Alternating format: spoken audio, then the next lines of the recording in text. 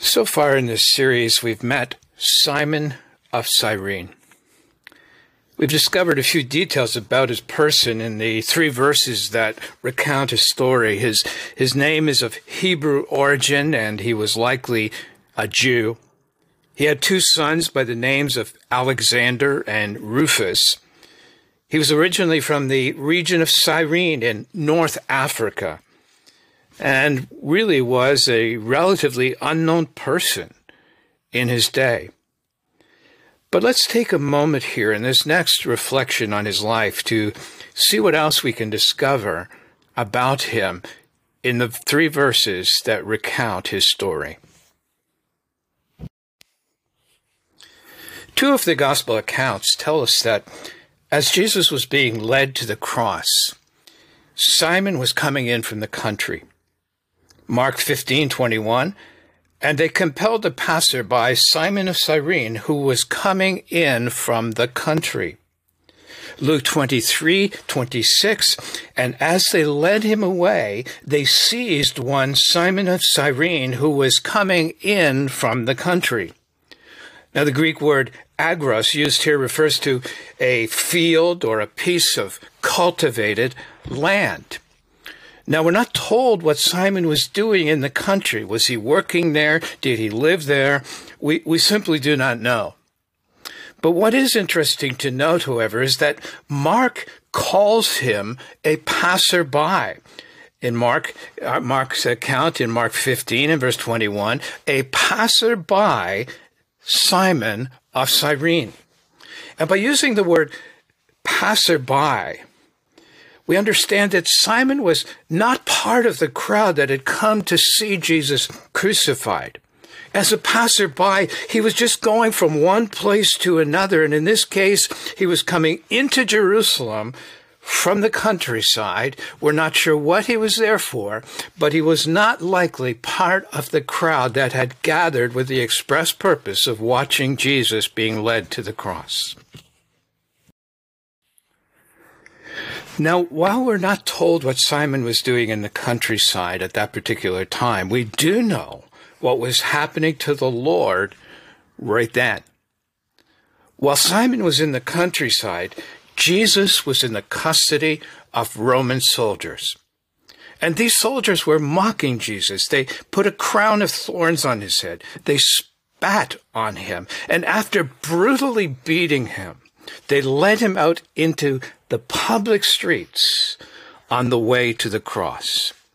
Now, the Gospel of John tells us that at least initially, Jesus carried his own cross. In John 19 and verses 16 and 17, we read, "So he delivered him over to be crucified. So they took Jesus, and he went out bearing his own cross to the place called the place of the skull, which in Aramaic is called Golgotha." Now, we could imagine what that cross would have been like to carry after being whipped and beaten as Jesus was. And it was as these events were taking place, and Jesus was struggling with the weight of that cross and the physical abuse that the soldiers had put on his body, it was at that time that Simon, in the country, decided to come into the city of Jerusalem.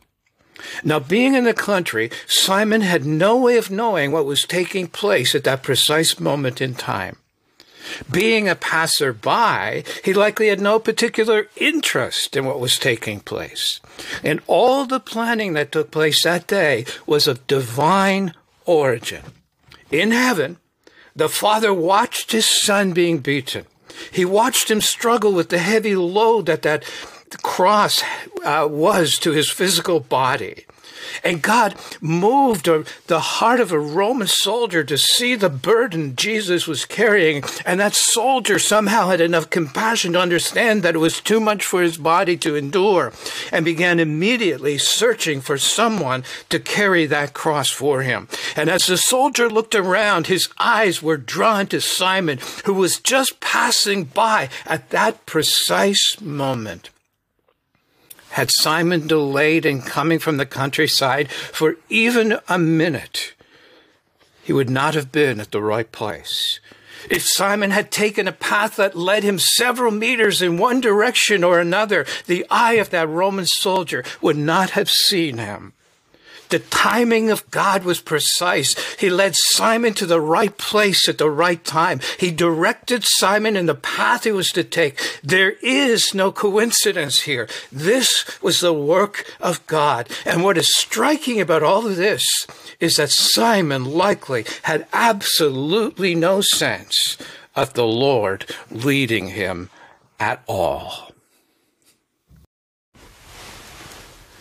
Now notice something else in this story. Notice the words of Mark. They compelled a passerby, Simon of Cyrene. The word compel in the Greek language means to press into service either by force, threat, or strong persuasion. The Roman soldier who looked to Simon was not looking for a volunteer to do a charitable deed. The idea here is that if Simon did not take up that cross and carry it, there would be serious repercussions for him. Matthew says the same thing as Mark when he records, and as they went out, they found a man of Cyrene, Simon by name. They compelled his man to carry his cross. They compelled him. Luke puts it a little more bluntly when he says this: they seized one Simon of Cyrene. The idea here is that they took Simon by force. He was within arm's reach at the time they seized him, and they forced him to carry the cross. All three gospel writers feel compelled to tell us that Simon did not volunteer his service. He was forced at the point of spear and sword to carry that cross. It's true that Simon did not choose to carry that cross, but what is clear is that that cross was chosen for him. Simon had no interest in the cross. On that occasion, however, he had no choice. The burden of the cross of Jesus was placed on his shoulder, and the passerby now becomes very much part of the scene that was unfolding. His plans were changed that day. He likely wanted just to get through the crowd and on to his destination, but he was pulled into the very essence of what took place that day in the streets of Jerusalem. He may not have been thinking very much about Jesus as he left the countryside, but now he was compelled to follow his every step. He was obliged now to bear the shame with him. Historians tell us that the entire cross would have weighed about 300 pounds or 135 kilograms. And most criminals could not carry the cross to the place of the crucifixion. But what they did carry, however, was the crossbeam that weighed about 75 to 125 pounds or 34 to 57 kilograms. And that crosspiece was placed on the shoulders of the criminal and tied to their outstretched arms. Understand something about carrying the cross. It was a very humiliating thing. It identified you as a criminal. And a death on the cross was a very public and humiliating thing. It was intended to be so. It was a painful and long drawn-out death, and you'd not come down from that cross alive. And bearing that cross was a symbol of absolute defeat. You would never escape this sentence. This was your end, and the intent was to bring you to that place of hopelessness and defeat. When that cross was tied to Simon, he would do that walk of shame behind Jesus. It was a humiliating thing for Simon, being forced at the point of sword and spear to carry that cross behind Jesus. Understand here that it was the guilty person who was supposed to carry that cross to his execution. But there was something the Roman soldier did not understand when he took that crossbeam from the shoulders of Jesus Christ and tied it to Simon. His act that day was a very symbolic act. You see, Jesus was not the guilty one. In reality, Simon was the guilty party. Jesus did not deserve to go to the cross, but Simon, as a sinner like you and me, did deserve to go. Now, Simon may not have recognized that he deserved to die, but through his act that day, God was demonstrating something very important. God was telling the world that day that his son was not guilty. Simon took the cross to Golgotha. Like all of us, we were the ones who deserved to be strapped to that cross and headed off to Golgotha. Our sin brought the curse of God upon us. And as people looked on that day, they saw Simon carrying the cross. It was a picture that they very likely did not understand. Humanity was guilty. Simon, as a representative of the sinful human race, carried the cross as a symbol of his guilt and shame to the scene of the crucifixion. And the scene before us as it unfolds is God's way of reminding us that the guilt and shame falls on sinful humanity. And Simon identifies with the death of Jesus by carrying that cross to the place of the crucifixion. And so what do we see from these verses?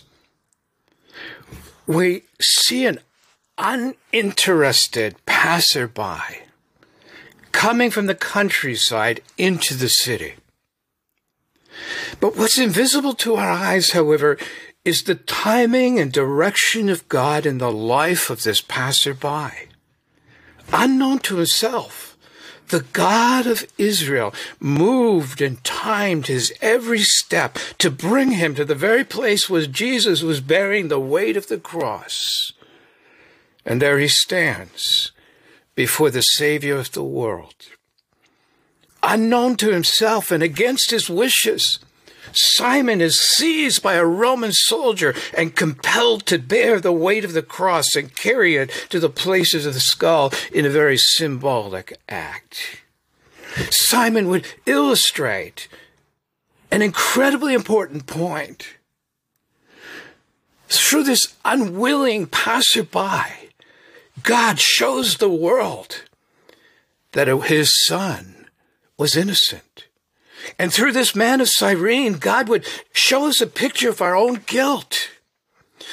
He would publicly make a statement that it was us, it was humanity, not Christ, who deserved to carry that cross. But more than this, he was showing that, like Simon, we need to accept the penalty for our sin.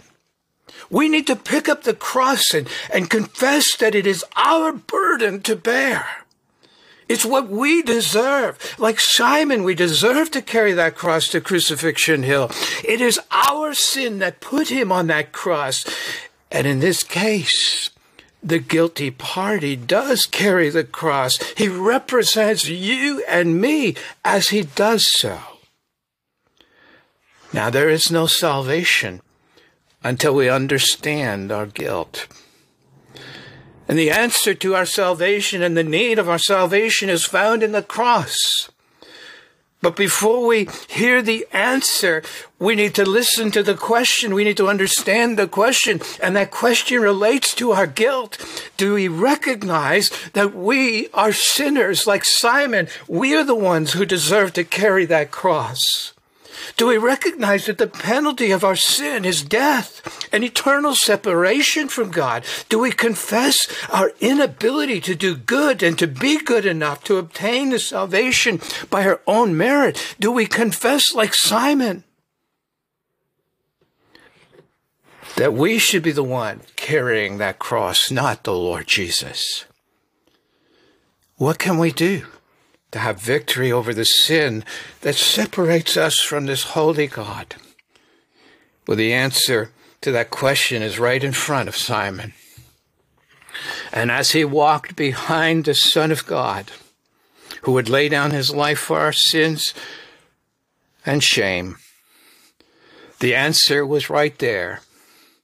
It was unfolding right before Simon's eye. All Simon had to do was follow behind that Christ and watch what he would do to make things right. Simon of Cyrene, a symbol of our sin and shame, a symbol that we ourselves were the ones who needed to carry that cross. He represents sinful humanity as he follows behind Jesus to the place of the crucifixion.